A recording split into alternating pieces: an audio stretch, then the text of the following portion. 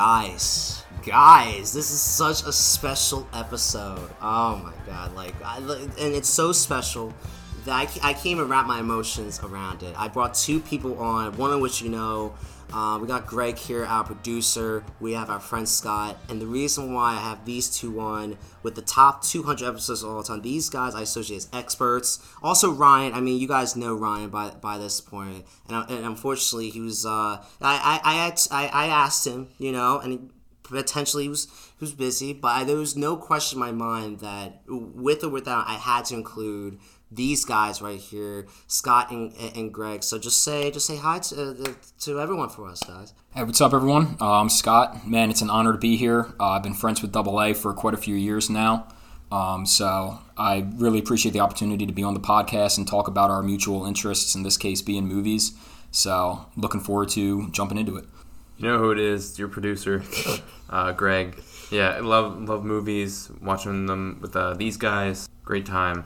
Excited. Yeah, so we're gonna really we gotta be a little bit fast with this. So I'm going to jump right into it. But basically, what this is, we're going to split this into two parts. It's the top 200, but technically it's more like top 230 something, because there are some movies that I didn't feel like I needed to rank, but there are more than 200, and plus we like clear cut, easy numbers.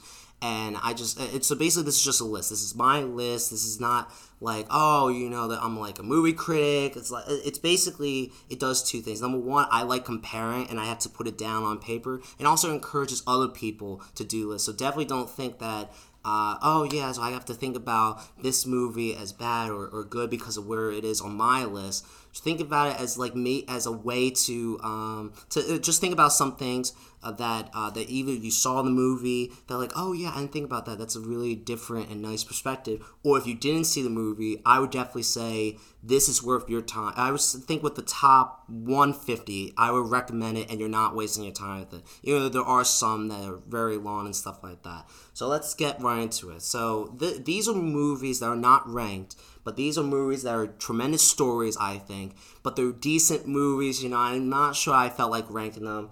So I'm going to basically just go off of like a few, not a few, but a good amount here. So we have True Story, we have Gone Girl, 42, Great Gatsby, Insurgent, Freedom Writers, Lion, 21, The Hurricane, Right Boy Rick, Sully, The Social Network, Blind Side, The Curious Case of Benjamin Button, Blood Diamond, The Black Klansman. I think there's like a few K's in there, but it's still a nice, good film. But as you know, I'm not too big into biographies, and still one hell of a story.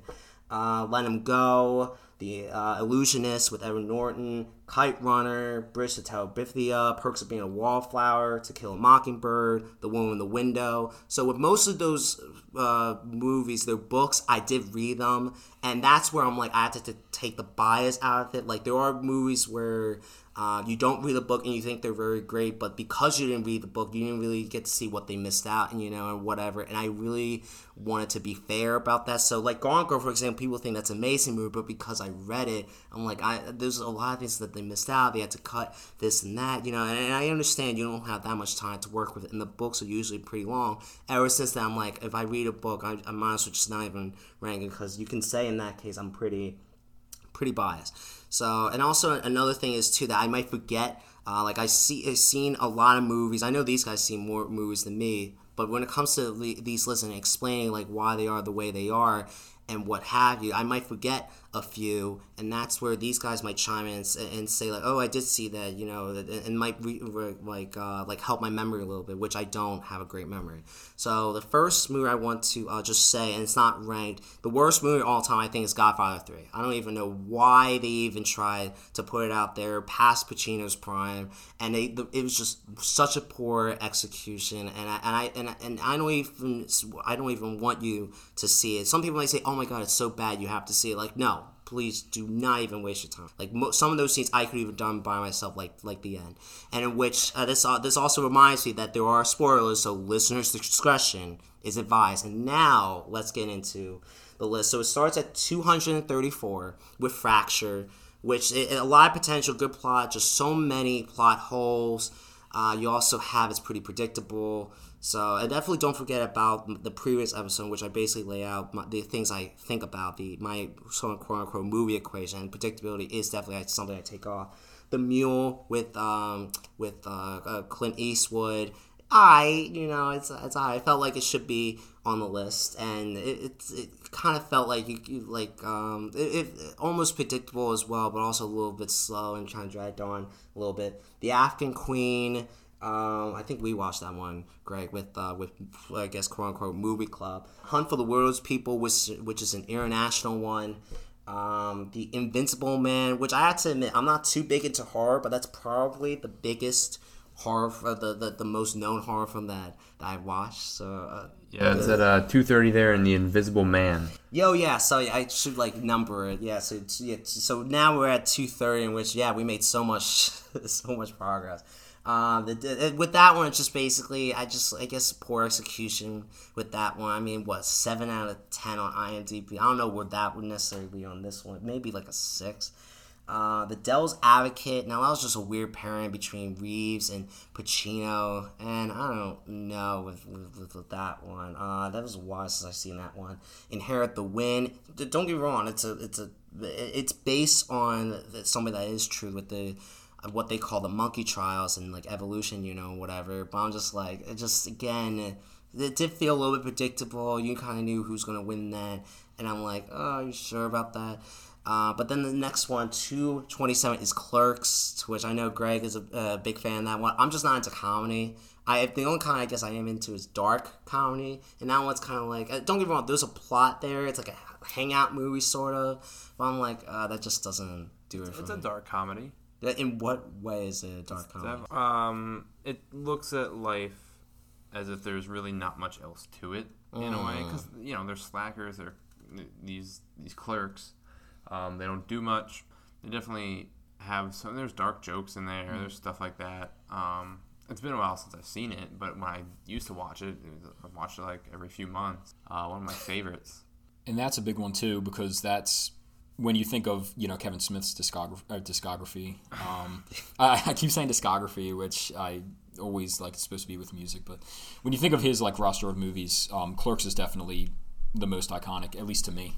Just it really put him on the map, and I think that a lot of people really hold it in high regard. It definitely is a highlight of when it comes to 90s comedies, and really just appreciate his sort of film style and being able to really create that film on a low budget and kind of just incorporating what he knew prior to his experiences. And now, of course, he has tons of experience with filmmaking. But it's really cool with that one just because you kind of see his origins as a director. Yeah. And I forgot, you're a big history guy. That definitely can play with this episode. How to factor the legacy factor, the impact that movies might make. Because I know that could have been maybe a cult classic. I think that's what the term. That definitely could have been Clerks. Could have been Blue Velvet, which I think was Stanley Kubrick's last movie. That was just too. Actually, I may have been thinking about Eyes Wide Shut. Actually, so they're similar. It's similar, and that's just too weird. A lot of too sexual romantic. It just got too weird, too strange for me. What's Blue Velvet? Is that Lynch? That does feel like David Fincher. No, you don't want him. No, well, I mean, don't get me wrong. I am a big David Fincher fan because of my top 10 movie that I haven't. I almost said, but I haven't yet. But I don't know if it. David Lynch. David Lynch. Okay. So I mean, come on, one name out of 2. That's not bad. Scott Pilgrim versus the World. I actually thought about should I watch it? It's cute. It's nice. It's still too childish, you're killing off guys, whatever for. And then even what I feel. No, they actually I was about to say that they didn't end up. They did end up together, but still, it's just a weird way to go about romance. And again, I do like Fresh a little bit different, but it's not that kind of movie. Yeah, and that's definitely for me. It's definitely. I know for a lot of people rank that as when it comes to Edgar Wright's films. I think a lot of people really like Scott Pilgrim, and I think it's definitely sort of developed into its own as a cult classic film, whether you read the comics or not.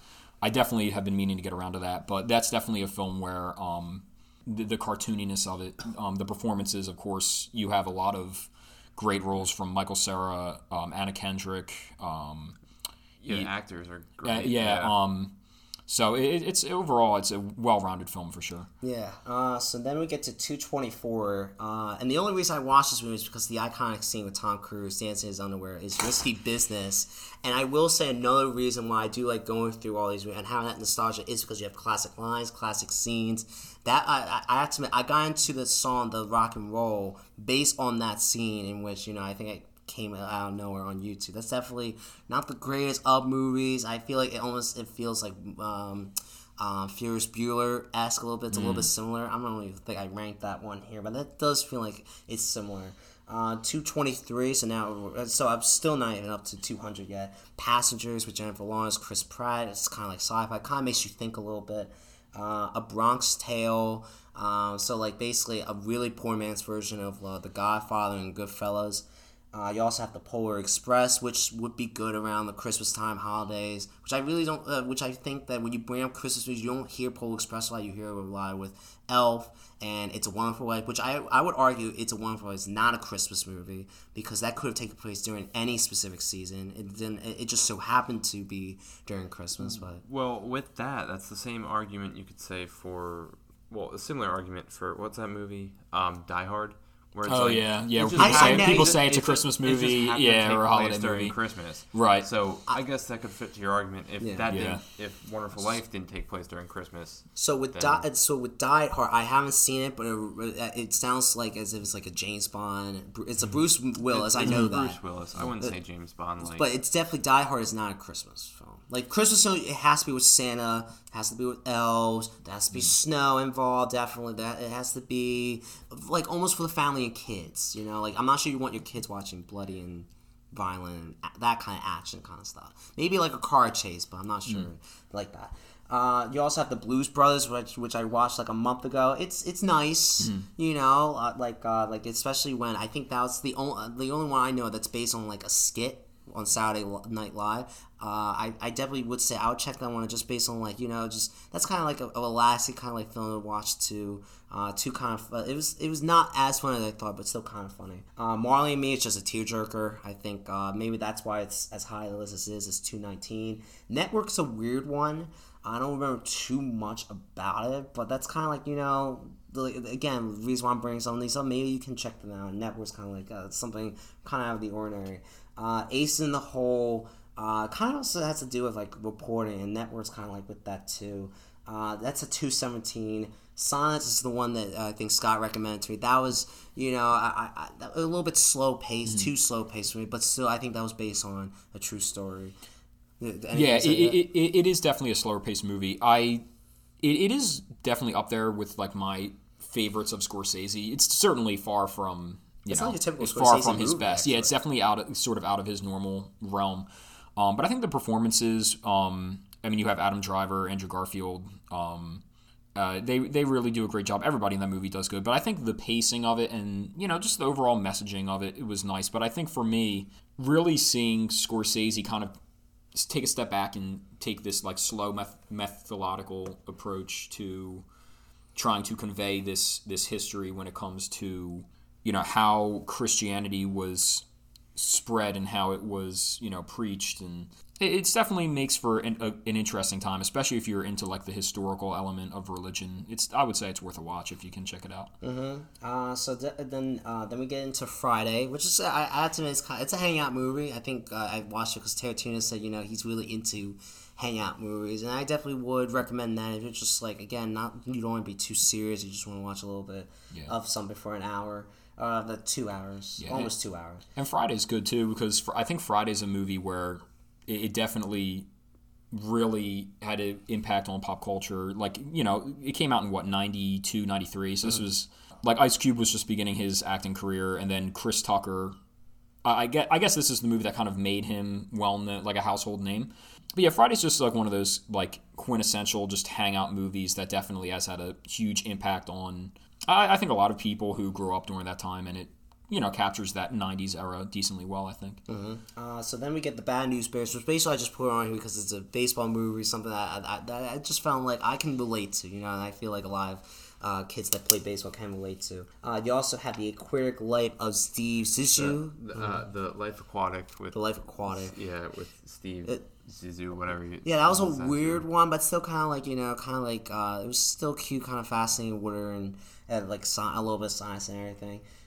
V for Vendetta, definitely another interesting, got me to think a little bit. I think I had to do a lot with Rebellion. Natalie Portman, I always have respect for with her acting. Dazed and Confused, and so it's another hangout movie, but again, I can't rank it like so high. It's like, again, if you want to, maybe you are high, maybe you are like in a place of mind that, or you just want to relax. Still, definitely a great movie to see, like I did for Friday. Greg, have you seen Dazed and Confused? Yeah. Okay, yeah. I mean, for me, this is a movie where I'm Dazed and Confused arguably maybe in my top maybe favorite 30 movies. So it's a favorite, yes. Yeah, I'm generally kind of a sucker for Linklater films, but Dazed and Confused is one that when I first watched it, I kind of didn't really appreciate and just thought it was like okay. But when I went back and rewatched it, I really developed an appreciation for it. I think it's one of those movies where, and I think Tarantino said it when he was going over some of his favorite movies year by year, but it's a movie that you can go back to, like once every couple of years and just rewatch it, and you always find yourself kind of immersed and entertained by it each time. It definitely is a hangout movie, and there's no sort of, like really good plot or anything like that, but I think it captures the decade of the 70s and the culture, whether it be through the music and whatnot. The music's definitely my personal favorite part of it, but definitely worth a watch. It's definitely one of my personal favorite films. Mm-hmm. So let me try to like speed up a little bit, just because we still haven't hit 200 yet. It's going to be we're going to be in for a while. It's at least going to feel like that. So then you get A Time to Kill, big time cast, but I'm not sure it was appropriately fitted for each of the actors and actresses. My Left Foot, good acting, great acting by Daniel Day-Lewis. It's kind of one of his first roles. A good biography, kind of reminded me of a biography I'm probably going to bring up a few rankings from now. The Paths of Glory, which I think that's one of the Kubrick films that you don't think of, like, oh wow, he did that one. Still a decent watch, not even 90 minutes. The Conspirator, probably one of my favorite biographies, but I probably ranked it higher than this, higher than 207. But I'm like, there was a little bit of a lack of execution, probably did drag a little bit. Notorious, which I actually don't remember a lot from. I think that's maybe one of the older movies that we watched, Greg, at Movie Club. So there's not a lot I could say with that one. Enter the Dragon, which I think is Bruce Lee. And I have to have respect. Gotta respect. Yeah. Respect him. American Gangster, Richard Jewell, both of them based on true stories. I do like Denzel in that role. I also like the role. I don't know who played Richard Jewell, but still just kind of like, not a movie that you say, oh my god, that is so great. Just a movie that like, oh yeah, I can appreciate. I can really appreciate that. The Two Popes, also based on a true story. Me and Scott did watch that on Netflix, and I will say, kind of like, again, biographies are not like, even fictional biographies is not really in my wheelhouse, but it's still a nice, you can get along with it, have a good feel for it, has good vibes, and you could definitely, and if you don't know a lot about the Popes, that's a great way to, almost like educational in that way. Then Son of a Woman, Al Pacino, I know a lot of people say it's great acting. I feel like, they gave it to him because he didn't for The Godfather. That was a weird plot to me, very weird, but still executed. I did like the acting in that, and just like and the setting and the surroundings and all that. So now we get to 200, and already I had to admit a mistake because I rewatched this movie at 200. It's called LA Confidential, and I didn't re-rank it after I rewatched it. So you could easily, so this is kind of like a preview. Like when I do watch something, I may not have like the greatest view of it at first, like I did for LA Confidential, because a lot of people do say, "Oh my god, that's such a great film." I rewatched it. I watched the ending first, which I published that a while ago. Like, why do I do my ending theory, and why are endings so important? And if you haven't, go check that one out because I want to save a little bit of time instead of just explaining it now. But I see the ending first, and I go ahead and watch it, and a lot of things made sense that didn't when I first saw it. And so if I were to re-rank it, it'd probably be in the top 150, not exactly 200, but it's too late to change it. And so I guess we start the top 200 with a mistake, but that's okay. But then we get into Brothers, a weird Tobey Maguire film. Also Jake Gyllenhaal, Natalie Portman too, and that's just a little bit poor execution. I did like the casting because I do like those three individually. I do, and I know people don't like Tobey Maguire with Spider-Man, but still, that's the original. I always respected that. Oh man, Toby, man, Toby's my Spider-Man. Toby's mine too. Toby's my Spider-Man. Good. I hope that But Brothers is a movie that I've been wanting to see for a while now, and it is interesting to kind of see some of these actors, like for example, like bringing Toby back into it. I think we're so used to seeing him in these certain roles, and that was much more of a, I guess edgy would be the best way to describe it role, but I definitely got to check that one out. Yeah. So then Gone Baby Gone. I mean, I don't get me wrong. I like mystery. I do, but that was just like it pulled me in a little bit too many different directions. Morgan Freeman ended up being the bad guy, and that didn't really seem to, I guess, fit well with me. I do really like Morgan Freeman, and we will get into some Morgan Freeman films. But with that one, again, just, I guess, poor execution, whether it's the acting or just the scenery, which I know it takes place in Boston, the accents down pat, but I guess maybe I'm just not a huge fan for the little Affleck brother, or the older one, I don't know, with comparison to Ben Affleck. The Raiders of the Lost Ark, so I know you guys probably will have something to say about that, but I go into it like, okay, it's like a superhero film, it's more into history than anything, and it's a little bit more, like religious. But I'm just like, it did kind of like drag. I'm like, okay, we get it, just speed it up. There's a little bit of romance with this woman, and the Nazis want this, want that, and comes the car chase. I skip through the car chase. Like, we understand, hey, he's gonna come out alive. No one important is gonna die. Like, I get it, and that's, I guess, I basically just told how I feel about superhero films, which basically none, or I don't think any, are ranked here. Which again, it's predictable. Okay, we know who's gonna win, and I don't say Endgame. Okay, because they had to counter it with the movie afterwards. So if it was independent, then yes, I would say, okay, the evil won there. And there are some bad endings, but that's different from the villain winning. Like, there's a difference. So with the Raiders of Lost Ark, I'm like, I would say that's definitely overrated. Even though maybe for that time I can understand it, and it did start a franchise, which now we're known as one of the more popular ones. Indiana Jones. We also had Boyhood, which I understand, like, there is a lot of significance as to the how they made that, which, if directors were to explain to me, all I have to do is really just search it. I really do appreciate what they did, and it's a lot of commitment with that. The Elephant Man biography, that was, so again, like I brought up with Dan Day-Lewis, My Left Foot, that kind of reminds me a little bit of that, and I do feel sad, a little bit, and they did really make it look real, like as if he did kind of look like, I guess, a quote-unquote, in this case, elephant. That's what they just called him. I would definitely check that one out, because this is based on a true story. Under the Silver Lakes, I think Andrew Garfield, I think his name is, one of the Spider-Mans.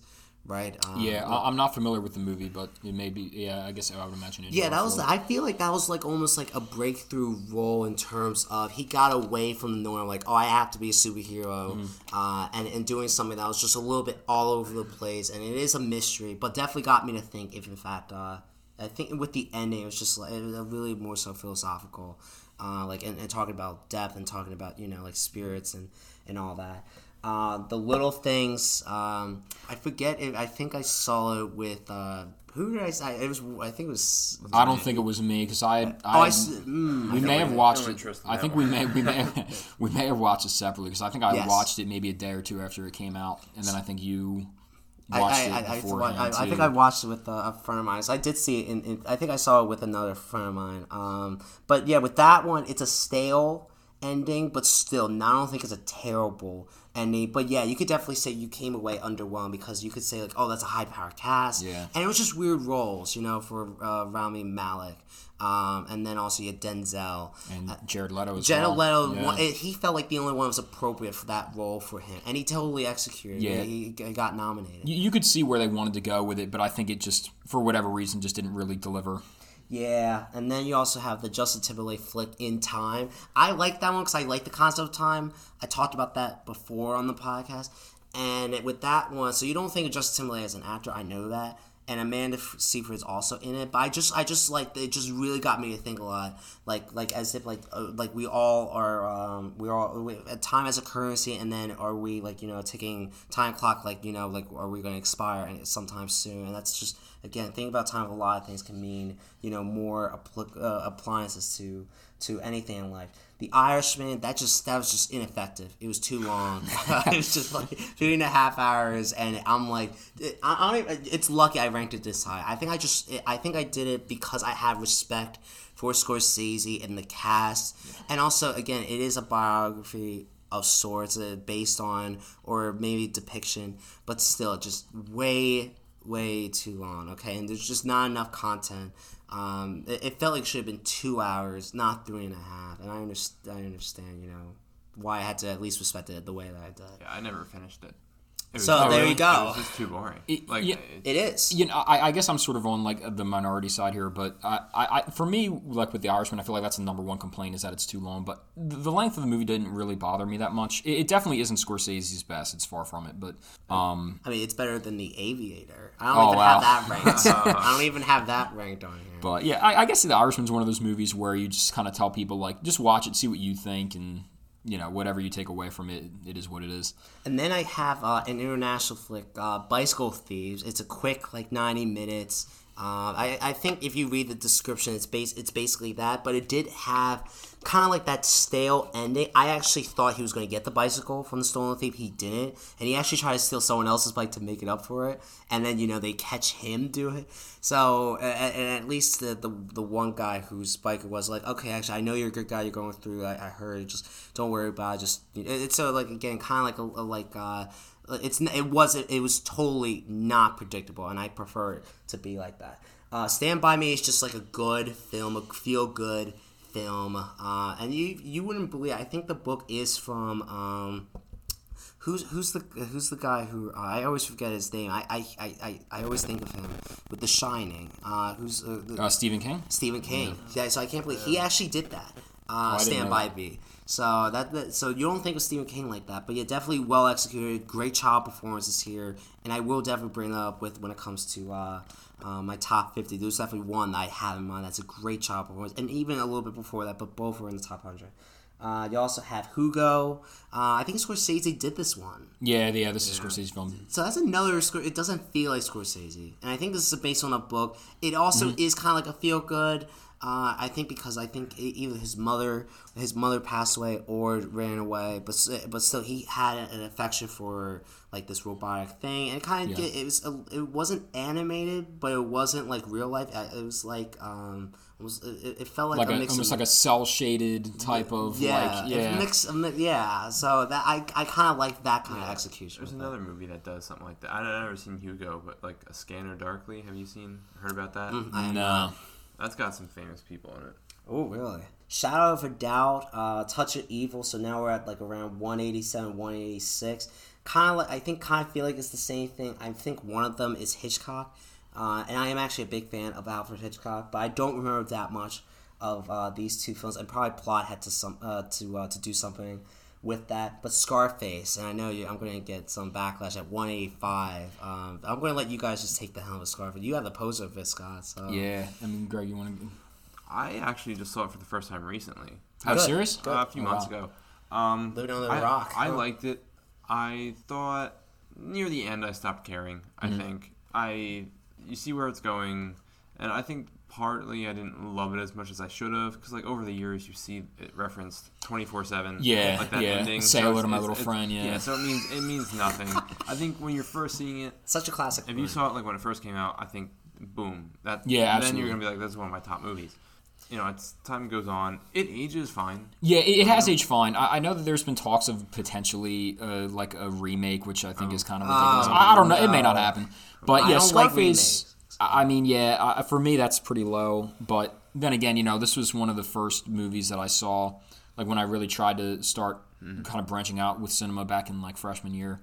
I just have a very high affinity for that movie. It's just, to me, it's sort of the quintessential like rags to riches and ultimately spoilers, but failure and the issues that come with this like excess greed and your inevitable downfall.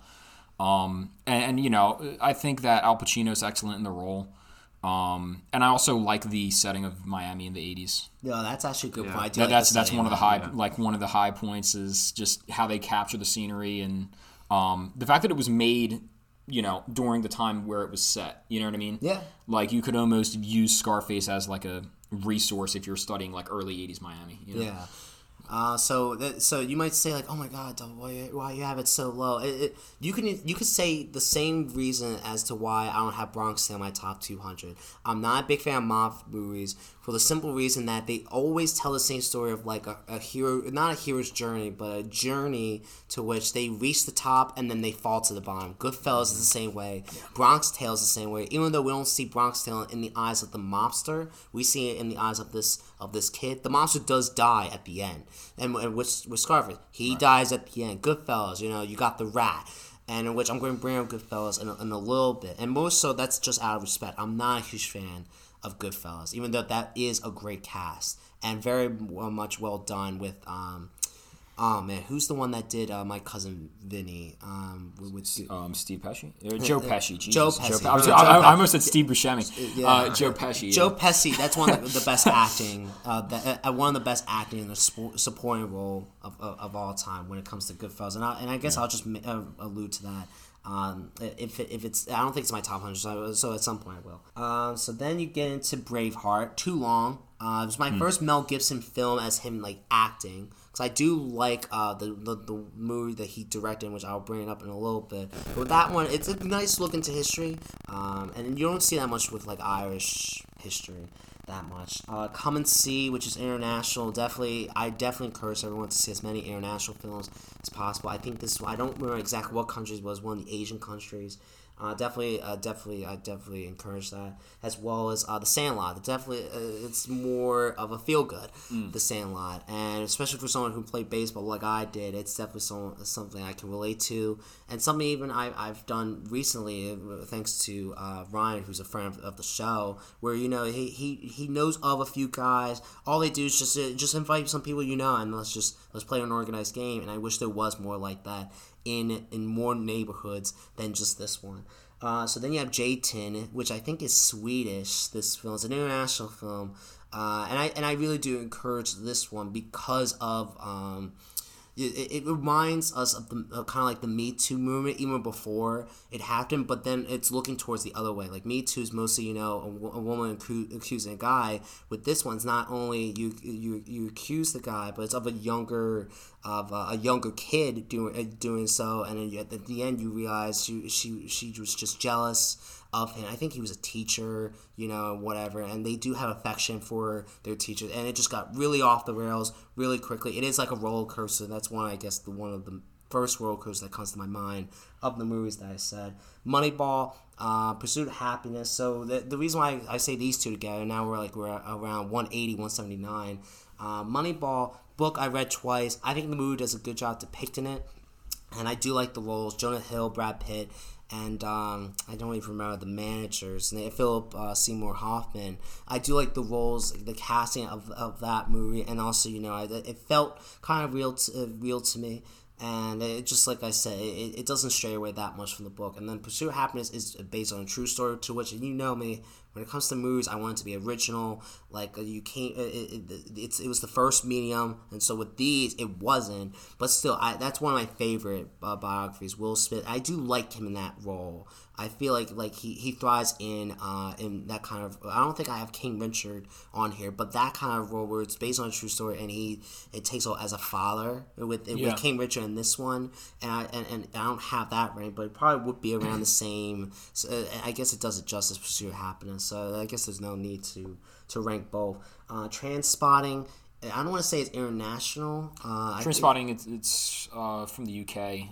Is it English or Irish? I'm trying to remember. It's English. English, yeah, it is. It is English, yeah.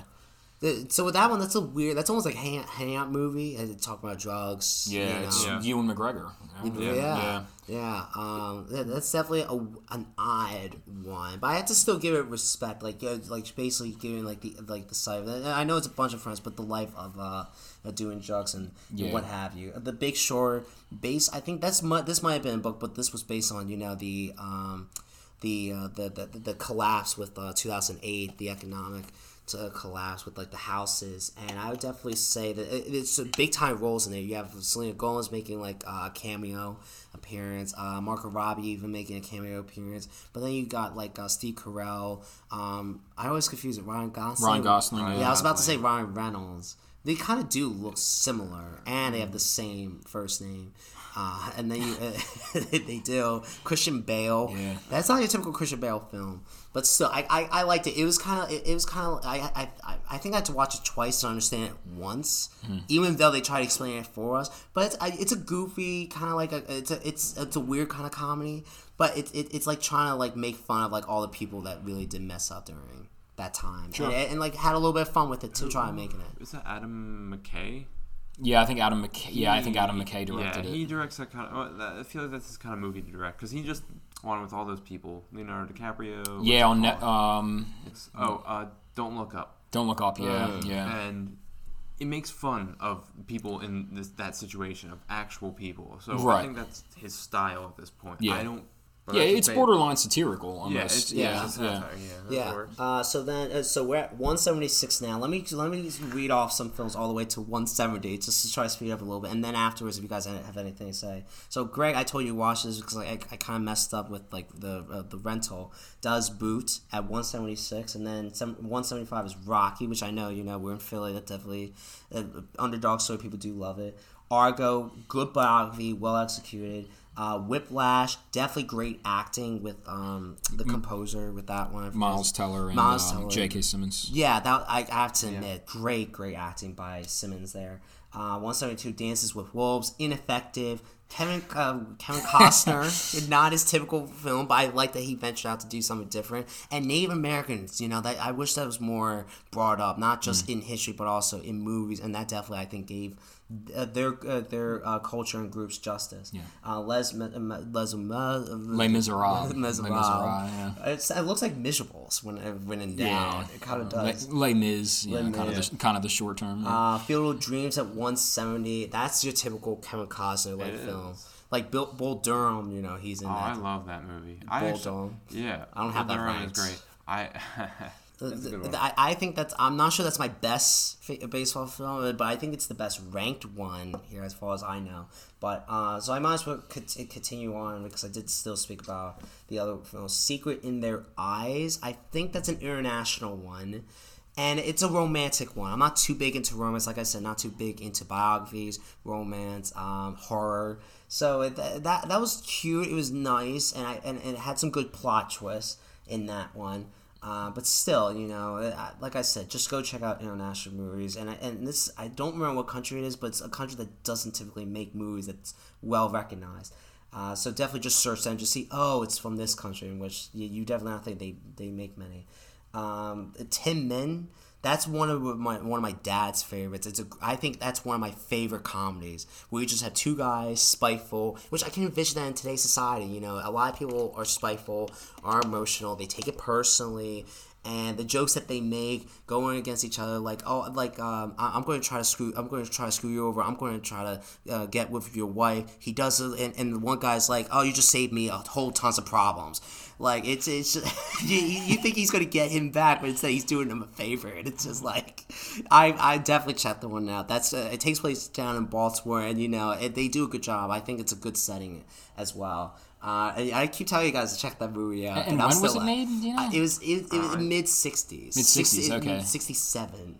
I think. Tin Man. I think Greg is searching. Yeah, this one. 87. 87. 87. 20 years later. 87.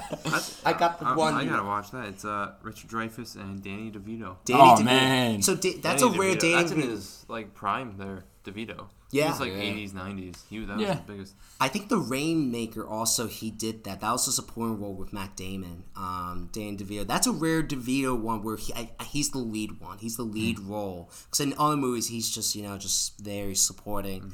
But definitely, that. I'm not too big into comedy, as you could tell. Like I already with Clerks we talked about earlier in the episode, but still, like that's one I did really laugh a lot at, and I'm gonna have to just rewatch it just for the sake of it. Glory. No, I meant to rewatch Glory, but there's just so many war films. Just so many war films. Now I'm like, maybe I do a disservice to this one, but still, they do still do a good job of executing it. I don't want to take that away, but there's just so many, and there's so many good ones, and when there's good ones, I gotta watch it. But there's just so many that at some point I gotta disrespect at least one, and Glory is just one of them. There Will Be Blood, so that's based on a book. Daniel Day-Lewis, great job at it. I think most movies that he did, maybe except as a child, but with that one, he was really good at it. The slurp with the milkshake. Definitely a classic. Definitely a classic. But I mean, with Oil, whatever. So good look into history, but still, I'm not I wasn't like a too oh yeah, I'm so blown away by it. And then you have Jojo Rabbit, which we watched that one, Scott. Would you call that a dark comedy? Yeah, it's definitely a dark. I would say it's a dark comedy. It's Taika Waititi's.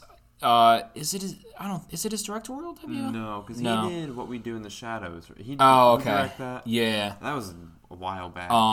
But yeah. He did Thor too. Yeah, that's right. He did Ragnarok. Yeah, that's right. He doesn't direct often. Or do it well. So let me ask you a question, because this was a big controversy when we were going into the movie. Do you think they did pull off the comedy for, with the Nazis? I think, obviously it's a very heavy and mature subject matter, but I think that the way they approached it, I think they, delivered, and obviously the overall message of the film is very powerful. Yeah, it is. I think, it really is. Yeah, it's definitely, it handled a very dark subject matter in a way that I think it not only delivered in what it wanted to do, but is approachable. It's not very, off-putting or anything like that. Yeah, I will definitely say that there was a lot of harsh comments that I don't think it was warranted. I can understand where they're coming from. Like, you shouldn't blend comedy with... and there is one film, and I was really touched by it. It's going to be in the next episode, part 2, where I know for a fact that I cried at it. It makes a good comedy with, the period of, the Holocaust. Yeah. Even though with this one, I don't think it touched that much of the Holocaust, but still, I felt like it did a good job blending it to the point where I can understand you don't like the blend, but you have to at least be open-minded that it can be done. Nothing's impossible. Yeah, it doesn't do it in an overtly offensive way. Yes. And I think that's a very tough line to, traverse with a movie like this. Yeah. So. So let me. So we're at 165 with Jojo Rabbit. So let me go to 160. I know, Scott, you have you like this next movie, but I'm going to roll up to 160, yeah. And then anything that you guys have with these movies, just take it away. Once Upon a Time in Hollywood. Jerry Maguire, one of the most quotable movies of all time, and you would not think that it would come from Jerry Maguire, who's a decent movie, sports agent.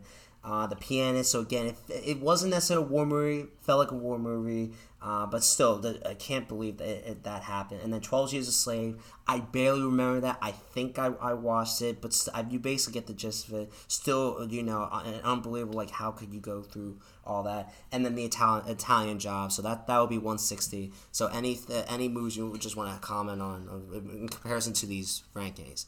There's definitely a lot of heavy hitters on there. Once Upon a Time in Hollywood and 12 Years a Slave. I think 12 Years a Slave is definitely probably, for me, my personal favorite Steve McQueen movie. And obviously the performances in that movie are jaw-dropping, to say the least. Once Upon a Time in Hollywood. I know a lot of people don't have it high up on their Tarantino ranking. It's personally one of my favorite Tarantino movies. It's probably, for me, top 3 for sure. I kind of like that. I agree there, yeah. Yeah, Marco Robbins should have done more. No. Greg. She even agrees she was fine at what she did. That's not the point, though. She is such a great actress. With her capabilities, she should have been part of the storyline somehow, along with DiCaprio and Brad Pitt, not just being they're just my neighbor. But the issue is that I think so. The thing is that like Rick Dalton and Cliff Booth are fictional characters, where Sharon Tate was a real actress, and I think what Tarantino wanted to do was that. Obviously, he wasn't there to talk with Sharon Tate about, what her life was like. So I think he kind of purposely wanted to keep her as this sort of, not mysterious figure, but somewhat of a mysterious figure through, like, Rick's eyes, right? She definitely does take I guess, like a backseat in the movie, and that definitely could be open to criticism for sure. But overall, as a package, I thoroughly enjoyed that movie for sure. Yeah. I also just want to say, speaking of Jerry Maguire, the quote that really got to me was, "You had me at hello." That's so it is a classic line. To which that's a great duo with Jerry Maguire. I don't even know the actress name, but they had so much great chemistry, and that does make a difference. The casting and the chemistry between all of the. Isn't that Cuba Gooding Jr.? Oh, he's in that too. Yeah, okay. he's in that too. Yeah, he felt like he was a football player, and I really felt like he was a football player. Yeah, I haven't seen Jerry not just Maguire. the guy that was doing the O.J. Simpson. The FX series. The true crime. Yeah, yeah. I have to check that out too. But I do have to check out Jerry Maguire. I think even whether you like it or not, it's one of those movies where I think every film buff should see, just because it's so talked about all the time. Yeah, it is, and I feel like that's Tom Cruise's like. I don't want to say that's his best, but I felt the most Tom Cruise movie. Yeah. So what? I think that reflects his personality as a person. So then let me get all the way to 150, and then, like I said, so I'll give you guys a chance to chime in once I'm done. Lost in Translation. So I just recently watched that. Not terrible. I felt like it was an alien or whatever. I'm like, I kind of felt underwhelmed. I didn't feel the chemistry between, it wasn't Tom Hanks. It was, oh my God, who's the person that did Groundhog's Day? It's Bill Murray, right? It's Bill Murray and isn't Scarlett Johansson? Yeah. So I didn't feel that was the greatest role for him. I'm not sure they had great chemistry, but I can understand. Like, I did like the plot with those two, and being Japan being lost and dealing with the time frames of each of their lives. And then you also have Southpaw. A lot of people don't remember this of Jake Gyllenhaal. That this is actually not a bad sports movie, because with sports movie it's also predictable. Like, think about High School Musical. What's his name? Zac Efron. Troy. I think Troy was his name, right? Yeah, that his team's going to win at the end, or actually Friday Night Lights, actually they don't end up winning the game, but you feel like any team that you're following, they win the game. In this one, it's just beyond an athlete's life, to which it's unforeseen circumstances, rivalries happen. That's definitely, if you're a sports movie guy, I would definitely at least keep it in the back of your mind. It's not like a must see, but something I don't want people to forget. Breakfast Club is just overrated at 157. I understand why people like it. It introduced the fact that you had so many characters that you could relate to, the audience can relate to, and I felt like that was the first movie that kind of did that. So I had to give it some recognition, so like its impact. But if it did, it's just I felt it was a weak plot, a simple plot that even we could have made a movie about. It's definitely a hot take, but I agree with you. I think for some reason it just seems like with me and John Hughes movies just don't really blend that well. John Hughes. Yeah, I think. Yeah, The Breakfast Club to me is just overrated. I think it's just primarily because it introduced a lot of archetypes and cliches that have been abused over and over again, where I think when you watch it, you're kind of like, it's not horrible, and I appreciate its, impact, but yeah, it didn't resonate with me that much either. Yeah, so then I think it's that Hitchcock movie, Anatomy of a Murder. I think that's also James Stewart. I wasn't that big of a fan of that. I love him, though. I do love James Stewart. Jimmy Stewart's great. So that's why I was surprised, like, oh my God, I actually don't like a movie that he did, because he felt like he chose good movies. Well, that one, I'm like... He was in a few Hitchcock ones. Yeah. That's not his only one. It was just funny. I guess they were just friends or something, or what? I don't know what happened there, but... ended up in a lot of his films. So now this is where we kind of revisit the past a little bit. We'll touch on it in a second.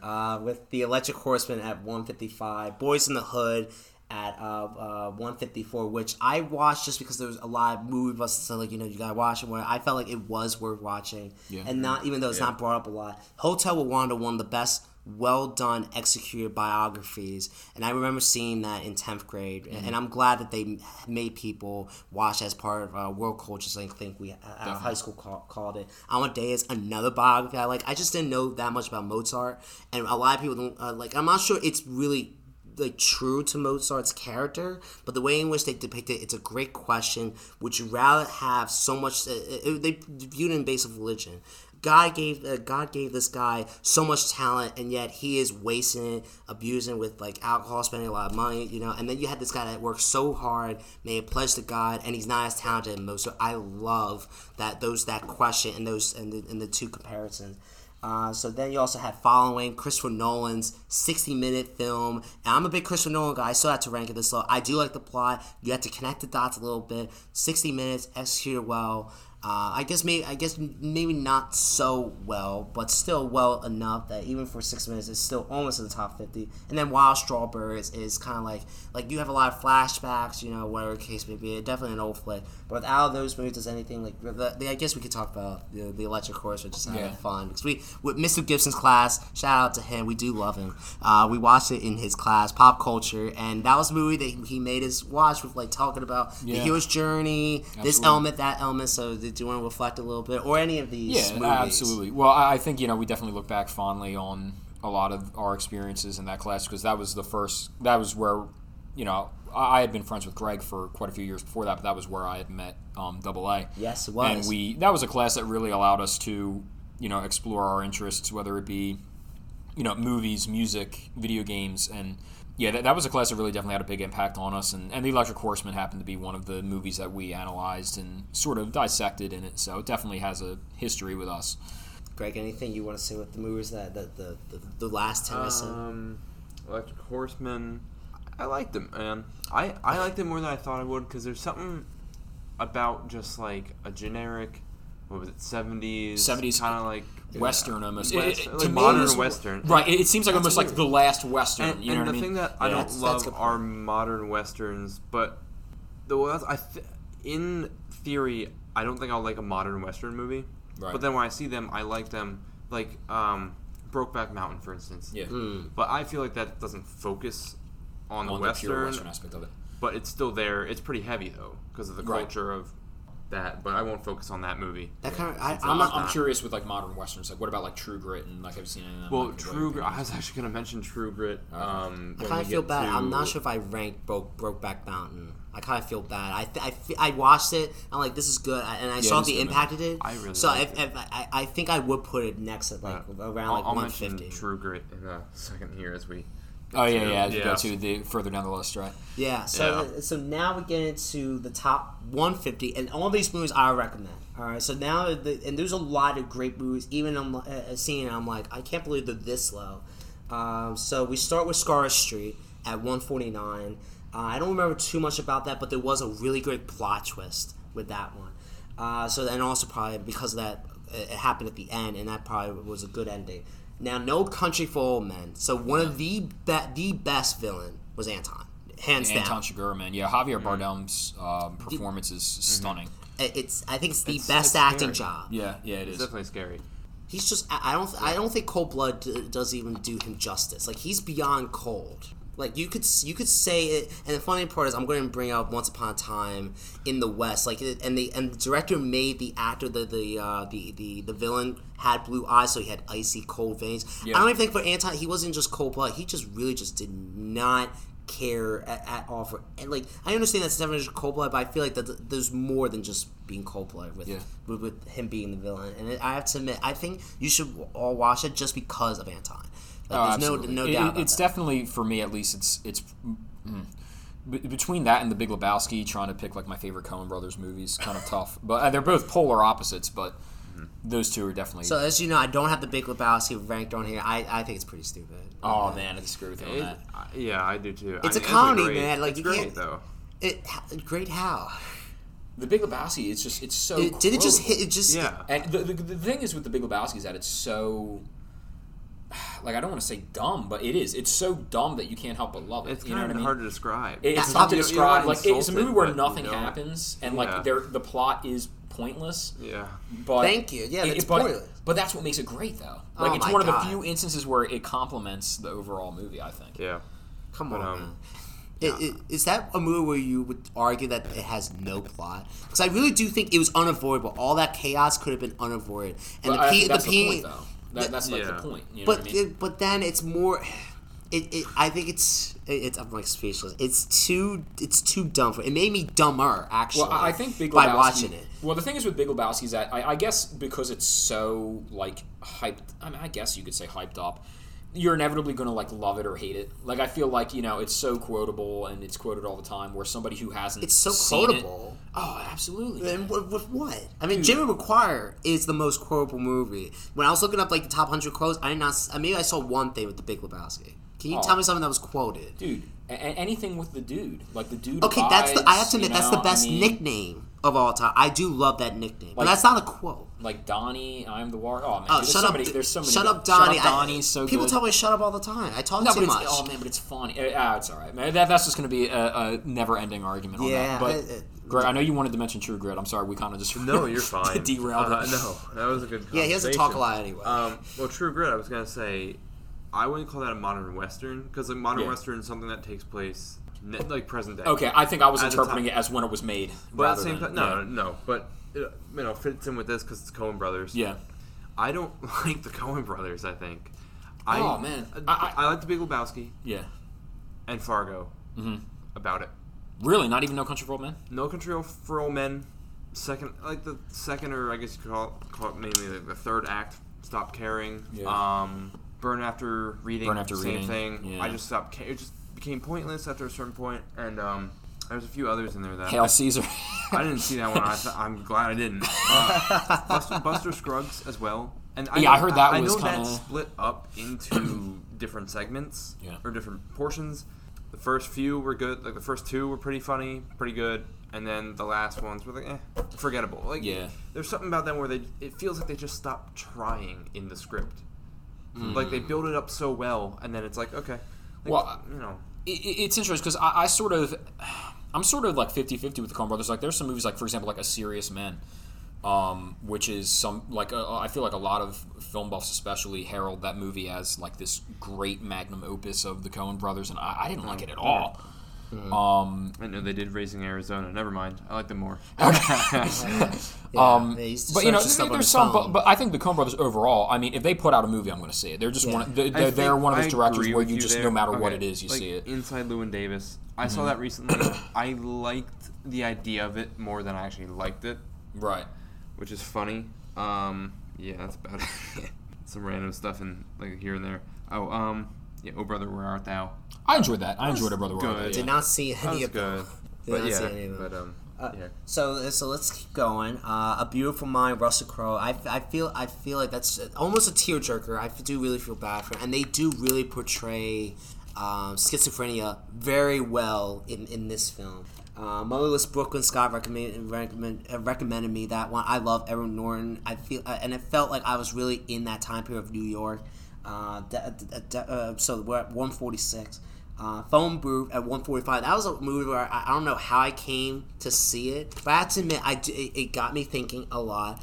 And I feel now the acting okay, the execution okay, but I just and the plot is I think it was the main thing that held it up. So maybe it's a little bit too high, but still I had to do some justice. The Notebook. You might say, "Oh, well, you said you're not a big fan of romance." But with this one, I really feel like it was just well crafted, well done. I really felt the chemistry between the two characters.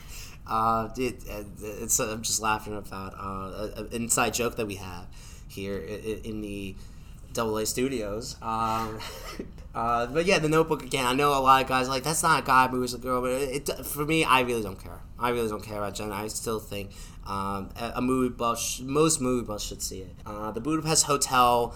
I think it's not even like 90 minutes, and it's just well done. Grand Budapest Hotel? Yeah. It's probably my favorite Wes Anderson movie. Yeah. I freaking love that movie. Yeah, and I felt like not a lot of people that are in that movie, but still a good cast. And it goes down from even the bellboy to the owner to even the girl that was in it.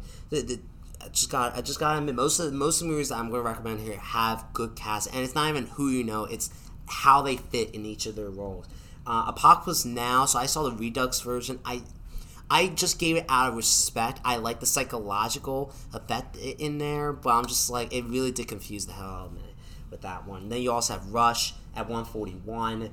Really made you feel like about death and time. Also a little bit about fate and just a little bit of how you go about your life. That's the Chris Hemsworth racing movie? Yeah. I still haven't seen that. I heard it was good, though. Yeah, and it's beyond just racing. Mm-hmm. It goes a little bit more in their person. And even Arrival, they came more like a friendship, which I do really appreciate in terms of like a sports movie. Mad Max Fury Road at 140. So I'm not into the original Mad Max with Mel Gibson, but I have to admit they did first of all, it's independent. Even though it's still a franchise, you don't have to watch 1, 2, or 3 to watch this one.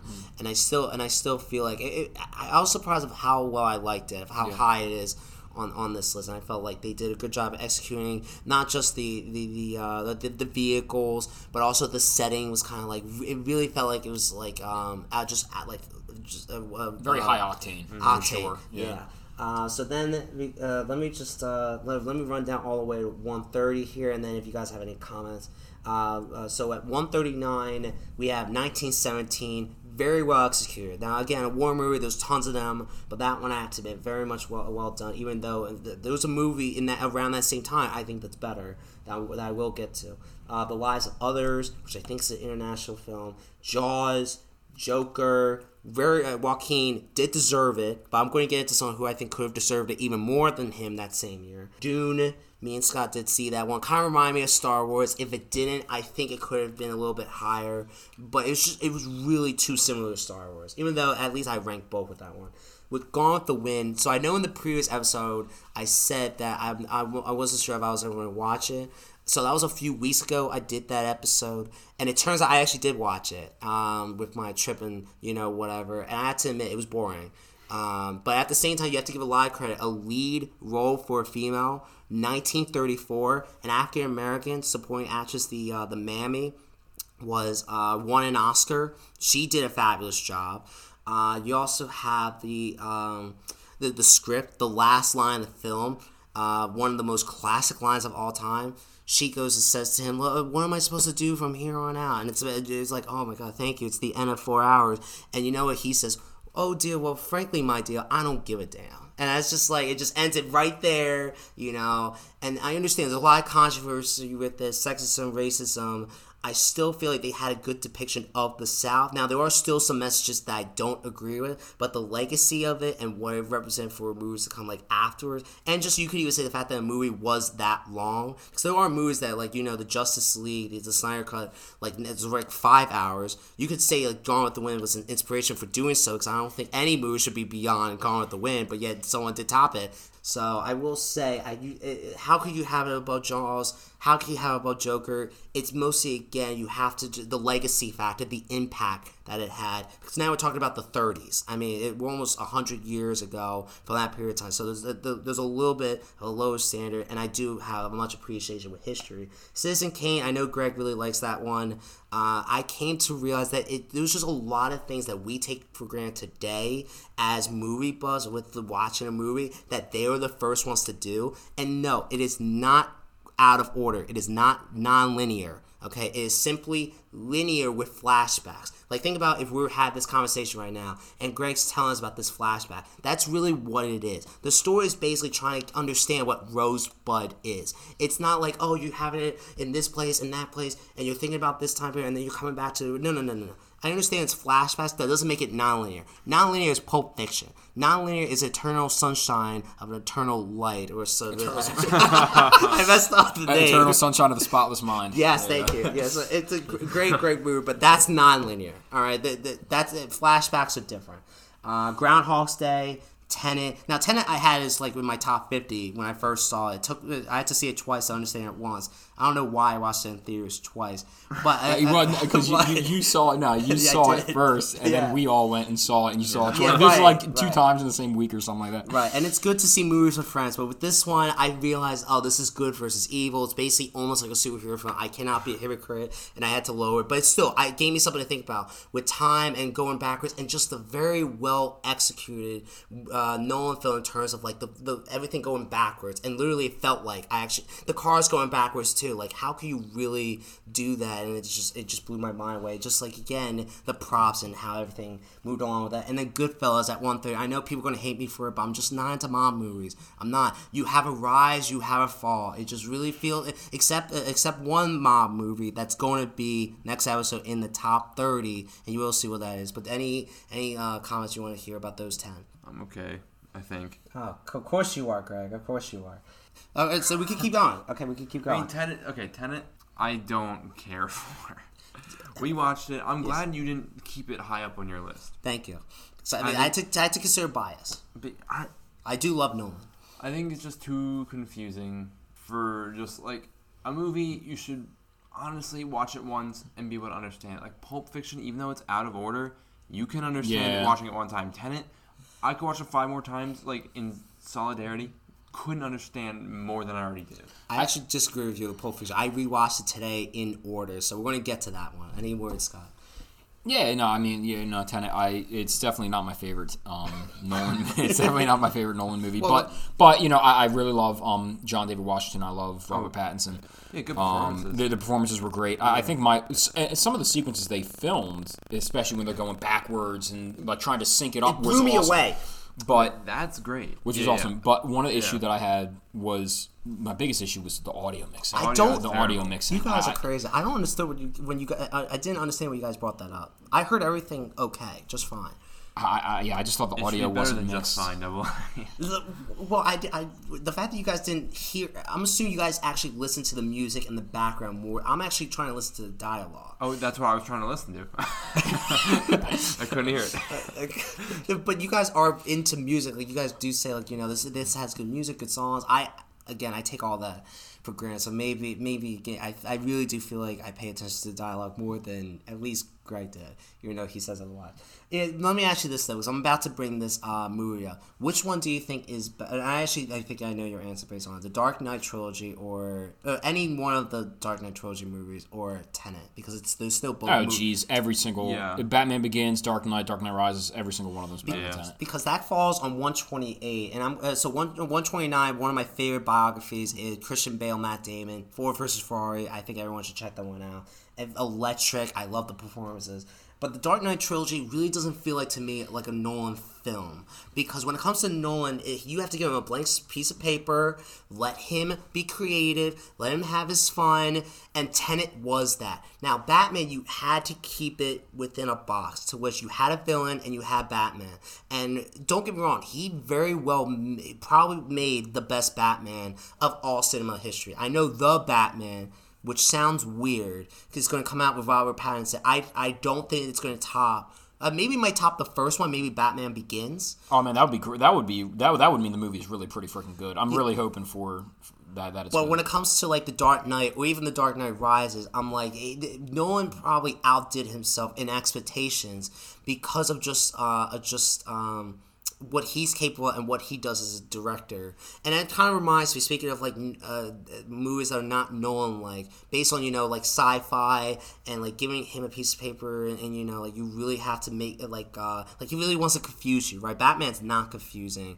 Tenet is confusing, but then Dunkirk, I should have ranked on it. I had to go back and rewatch it. That's kind of like an N/A right now. Because people said like he did out of order with that 4 different perspectives. I'm like, that does seem like a Nolan twist to a non-Nolan like movie, and I have to go back and check it out. So then, let me just try to, because running a little bit long on time, we're going to try to get to 100 as soon as possible. So then you've got Malcolm X. Inefficient. It was just a bit too long. Still, I love that there was a movie about Malcolm X, and everyone should try it. Maybe check it out and try to do so in maybe like 2 or 3 sittings, because it is really a while. And Greg does definitely encourage not watching a movie in one sitting, which is an abomination. Dirty Harry is a classic at 126. Dawn of Pleiades is a personal one to me. I do love the metaphors in that one and some of the symbolisms too in that. Wolf of Wall Street, definitely one of the best executed biographies. So Many Curses probably did itself justice. It probably helped its cause. The Man Who Shot Liberty Vance. I probably gave this one a lot more credit because I'm not into westerns. I only watched a few, and I'm like, this is actually a pretty good western. And it's one of the only John Wayne movies I've seen, and I know he's big time, and so I had to give him his due, especially in that one. Even though you could argue, was he really the support or the lead? Because you also had James Stewart in that movie with him. Django Unchained. 121 is The Handmaiden. The 120 is The Hateful Eight. I was just thinking about that actually. What, The Hateful Eight? Yeah, right before. I had to rewatch that. I understand, watching the ending don't first. Rewatch it. Nope. No, I had to rewatch it. I rewatched it. Nope. No, you Eight? have to watch the ending first. Well, no, you just watch it the way they show it to you. You gotta watch the Tarantino, like the 5-episode Netflix I did. cut. I watched you both. did the extended. I watched the original first, and then later on I watched the extended. Not much difference. Yeah. Honestly, if you want to watch a good western, not that really. That's more Right. if you want to watch a good Tarantino movie, not even that. I like it, but it's not. You didn't follow my advice then. I didn't. I did a podcast episode about this. When you rewatch a movie, you watch the ending first, or then you rewatch it up until the point where you started watching it, because everything that leads up to basically everything in the middle and the beginning set up the ending. Right, because the director and the actors know what's going to happen towards the end. They all know the script. And you have to those little clues in there. That's it. Oh wow, I should have realized that. But because you're watching the second time, there is. Tarantino points that out in his dialogue, his narrative. Yeah, he actually narrates the film at some points, and he does point out these things. Oh, this happened earlier. Yeah, and happened then. But if you watch the end, you could still do that anyway. And the exception, I'm just gonna watch them the way they go. No, that's what you do the first time, and you focus on dialogue, whatever. But when you watch the end, and you watch and then you let's say the last 20 minutes, you go through that. You go back to the beginning. You start the movie. Then you're thinking, you have the ending in mind. How's this relevant towards the ending? So, or the exception is, and I forget if it's out of order, but if it's out of order, then another way to watch something when you rewatch it is to watch it in order, like I told you about with Pulp Fiction. And it took me a while to watch it in order, or Memento, which both of those I will get into. It's in the top 100. If I could just go back, just reflecting over that the past 10 films, definitely a solid list there. Some highlights for me: Wolf of Wall Street, Malcolm X. Oh, absolutely. Django and and Hateful Eight, even though it's definitely not Tarantino's best, but Malcolm X is a movie, especially from the history perspective. I think that movie it's probably my favorite Spike Lee movie, that and Do the Right Thing. Yeah. But I think Denzel is just amazing in that performance. I do disagree with you about the ineffectiveness. I think that with which one? For Malcolm X, okay, to convey a life story such as Malcolm's, I think it had to be that long, and I strongly encourage people. Watch the movie, read the autobiography, just because it's something that I think that's not coming from the historical perspective. I think it's not taught enough in schools, and I think that it's definitely a great movie to watch. So I actually do agree with you, but there probably is a sense when it comes to a movie should be around like 2 hours. Like, you're not wrong. I love the content. Right. I didn't say it drags. But you think that for most movies, 2 hours is kind of a because I know, because there's some people like that like you gotta, let's get going here. I got things to do. I got and for me, I didn't mind watching, but it is tough to stay involved, and I think Malcolm is kind of like one of those rare movies where it doesn't drag, and you really do have to you feel compelled to keep on watching it, and you do keep on watching it. But 3.5 hours is, for anything, is still a long period of time. And so with Malcolm is, again, it is worth it, and he is worth it. But then I'm just like, could they possibly cut a few things out? And it probably wasn't. Maybe the prison, did they have to make it something as long as it was? Like there might have been a point where something in their life, in his life, that we understand, and they took a little bit too much time. Which even with a few minutes, we would have just understood by that point. So let me try. So I'm going to try to wrap this. We still got 20 more movies, but I'm going to cut them into 10. Any comments? Just let me know. 119, which is going to start at Her, Sunset Boulevard is an absolute classic. Double Indemnity, the plot and the plot twist is most, and then of course the ending really had to do with self-justice. Stalker, one of the most philosophical movies, really got me to think. It's a Russian film, and if you ask Ryan, Russians do make some good films. I think even it's one of his favorite directors. He told me.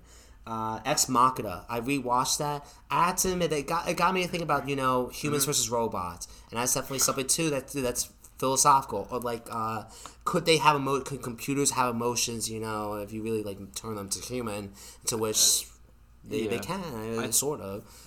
Parasite at 114. People do love this film, and don't get me wrong, I do too. And don't get me wrong, if you think that something is too low, like people might think, oh my god, that should be in your top 50, top whatever. Trust me, there's tons of great movies out there, and every movie that I'm going to give, you can make an argument for that they should be above one or the other, So it's not disrespect to Parasite. 114 is very good for a list that involves over 200 movies. And I will say again, maybe a little bit too gory for me. I'm starting to remember a little bit towards the ending, but still, I do really like the plot, and and I really felt like it was good acting in that one. It kind of felt realistic too. If that were to occur to me, or if I was the rich family, either or. American Psycho, American Beauty, so great acting in American Psycho, and it made you think at the end there, did he really kill them? Was he really living the whole thing? American Beauty, I moved this up a lot because I realized that the kid's not as strange, not as weird as I thought. I will say it's one of the best beginnings of all time. Like the guy's filming the girl with the camera, and she's like talking about I don't like my dad, and the cameraman, the neighbor, the guy who they eventually date the two. She's like, do you want me to kill him for you? And she's like, will you? And it just stops right there, and it cuts to the start of the movie, and I will say that got my attention right away, even better than a hook in an essay. So I will definitely say, and also just again, it's so much thought into it, and it is very weird, it's all over the place. But I will definitely say it's a movie that is a must see. The Godfather 2, I brought this up in the previous episode as an example. Just 3 hours and 20 minutes, and I felt like it should have been 4 hours and 30 minutes. They just jam-packed a lot, even with that much time, and I was just confused, and I felt like it almost was stopping my head trying to absorb so much information. Even though Robert De Niro did really deserve the Oscar, and Pacino could have deserved one too. I know he got nominated. Spirited Away, not too big into anime, but still, this is a great movie, and I do recommend dipping yourself into animation a little bit. There's another one coming up in the next 10. Spirited Away is one of them, but and I have to admit, also pretty emotional a little bit too. Any thoughts with the previous 10 I just said? Yeah, I mean that's an excellent list there. Highlights Parasite, American Psycho, Spirited Away. I mean, obviously, Godfather Part 2, but excellent list right there. Ex Machina, I think that's great. Where you have it, that's good. You didn't touch on, I guess, the actual point of it, but that's like I think what you said about like robots versus men is like a thing, but I think it's more about like God. I mean, you could say that. Oh, when I rewatched it, you're right. Because Ex Machina actually means it's a something subtle about, I forget the translation of it, but it's like.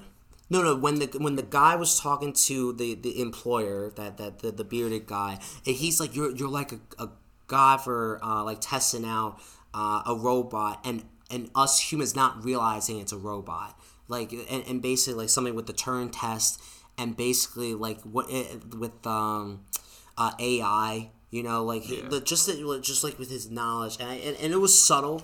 And there's a lot of things that are subtle, and I do recommend if you do rewatch it, religion does play a bigger factor than you expect. And when it comes to Ex Machina, it's not a big subtle thing, but it does come up, and I'm like, you don't have to call him God, like he just happens to be blessed with so much talent that he's actually using his ability. But no, you're not completely wrong about that. I definitely don't disagree with that. 109, I alluded to this a little bit with Mel Gibson and directing, is Hacksaw Ridge. I think out of all the biographies, I may be wrong about this, but this is one of the I felt like one of the best biographies of all time. Like so another war movie, and yes, there are tons of war movies out there. But the fact that I'm a little bit biased, and I still had to account for that. But I just love the message that don't conform, and he didn't. He didn't want to shoot a weapon, he didn't, and he still made a big impact. That was a true story. They conveyed it very well. It was very well executed. I know Mel Gibson is not the most well-liked person today, but what he did with this movie can not be understated. And I think it did win some awards, as it should have. Yeah, and I really do feel like all the biographies, I am completely wrong to apply it to this one because it did really outdo itself. You also have Living in Oblivion, to which that does take you back a little bit. Like, what is it like to direct a movie? What is it like behind the scenes? You really see the egos of the one actress, the one actor. They potentially date, like when you're with someone for so long and you're acting with them, don't be surprised that they have some kind of kindling of a relationship. And that does happen in the Hollywood industry. And with Living in Oblivion, I know there's some things you think about too, but I just really like a movie going through what it's like to make a movie. And then you also have Moon. I for some reason I really, really like this. I don't remember so much about it. I know there's some action that justifies the tension and the drama. But I will definitely say when it comes to space movies, I probably do skyrocket them more on this list than say a Western or a romance or whatever, because it's so hard to execute that kind of stuff. But yet they make it look so easy, especially in today's society. You also have a movie like Gravity, which I think is higher on this list somewhere. And so I just, when you have a space movie, I really feel like I'm in space, and already you're doing your job. You're doing it well executed beyond the acting, and I gotta give you points for that.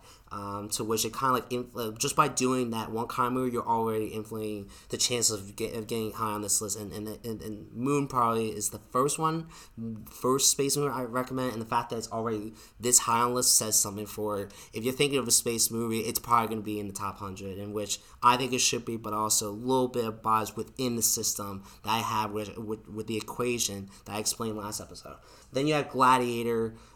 Great acting. I actually heard on radio that someone thinks it's overrated, that Joaquin Phoenix should get more credit. Both of them should. I feel like they had a good dynamic between the two. I love the history involved, which was more explored. I'm into Roman history, and I even was taught Latin. I think we all were by Miss McCrell or Miss Donor. I guess shout out to her too, just like we did for Mr. Gibson. But yeah, no, Russell Crowe, I feel like that's his defining role. Even I would say that role more than LA Confidential, and I felt like he was good in it. He did not have that much personality. The Warrior was not supposed to, and he did a good job with like the violence and and whatever. And when I rewatched it, I felt like he had a sense he wanted to die. He did die, and I definitely will say it was subtle, but it was very much well done, and a little bit too long, but still, and dragged on a little bit, but still very much well done. Then you have The Shining, Marriage Story, Grave of the Fireflies. So that's the anime I was alluding to. That's definitely one of the saddest movies. I definitely cried a lot with that one. I definitely do recommend it. If you're not going to watch a lot of anime, watch Spirited Away, Grave of the Fireflies. Casablanca, a classic. I have to go back and rewatch it too. And not even just the impact that it had from the movie industry, but also just the plot itself and the ending and possibly the romantic triangle. I have to go back and rewatch it one last time. And then 3 Billboards Outside Ebbing. I actually had a lot of expectations for it. It's still a good plot, but I thought they were going to find the killer. They didn't. Kind of like the little things, like they didn't find out who really committed the crime. But I still like the fact that the sheriff had cancer, the mother trying to find the daughter's killer. I also think rapist too. I think the murder was alleged doing to her too. But I will say that it was fictional, but it felt realistic. Like I'm glad that we have never been in a position where we had a friend or brother, sibling killed, murdered. Because if we would have been told like the mother, we want answers. We want we want a close, and to feel that. And also great acting. All around, great cast, but I felt like I liked a movie that depicted that, and it felt real to me, especially when they chose a town you never heard of, Ebbing, Missouri. So those are the top 230 down to 101 before we close here, and we have to move on to the top 100. Any last words with the top 10, the 10 recent ones I just said? Marriage Story, good performances. Oh, absolutely. Great performances. Excellent. Yeah, I mean, I knew you guys could touch on that, so I know I didn't have to. Yeah. Scarlett Johansson and Adam Driver, you can just take almost any sequence from that movie, and it just feels like someone just put a camera in like somebody's house and just witnessing. Absolutely. I actually have a movie like that I put him at the top 10 that I think Marriage Story was inspired by, and I think if you know what I'm talking about and you know what movie that is. I feel like I didn't talk about The Shining a The lot. Shining. Yeah, Classic Kubrick. So that's because it's based on a book, and I think Kubrick for the most part did all of his based on books except for Paths of Glory. I think that was the one that he kind of strayed away from. But with that one, that really makes you think with like the spirits, and you also have the end where Jack Nicholson's character is in the photo, but yet that was like 100 years before that was taking place. That just made me think like what do I have to discard what just happened? Like, do I really have to count on the narration to provide me with the truth here? To which we will get into way more into narration when it comes to other the movies in the top 100. But any last words about the list that up and through this point? Yeah, I mean, to be even in the top 200 movies of all time is a monumental feat, and I think that there was, obviously we disagree on some, but of course, but there's a lot of great movies in there. And I would argue that every single one of them, if you are a film buff, whether you like it or not, you should at least, check these movies out if you get the chance to. Yeah. And Greg, any last words? I agree with Scott there, yeah. Yeah. All right, so definitely stay tuned for the next episode. I know kind of like a cliffhanger, but of course we cannot make this like a 3-hour episode. So in a few days we will post it, but as of right now, me, Scott, and Greg are going to go through the top 100. Unfortunately, you're going to have to wait for it, but until then, just stay tuned. Just hold on to your horses. We will get you that episode, but until then, we will do that right now. But for you, not yet. So stay tuned for that. We will do that soon. But until then, take care. Follow us on Instagram, Facebook, and Twitter at High Voltage with AA.